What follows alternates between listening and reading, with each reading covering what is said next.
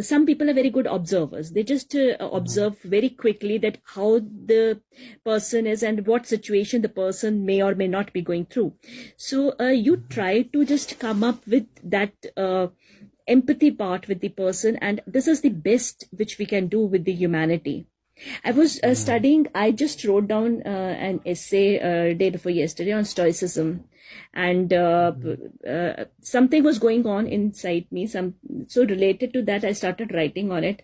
And then I just came up with the thought that yes, people are going to be problematic. Yes, the change will not be there. Just Short Cast Club.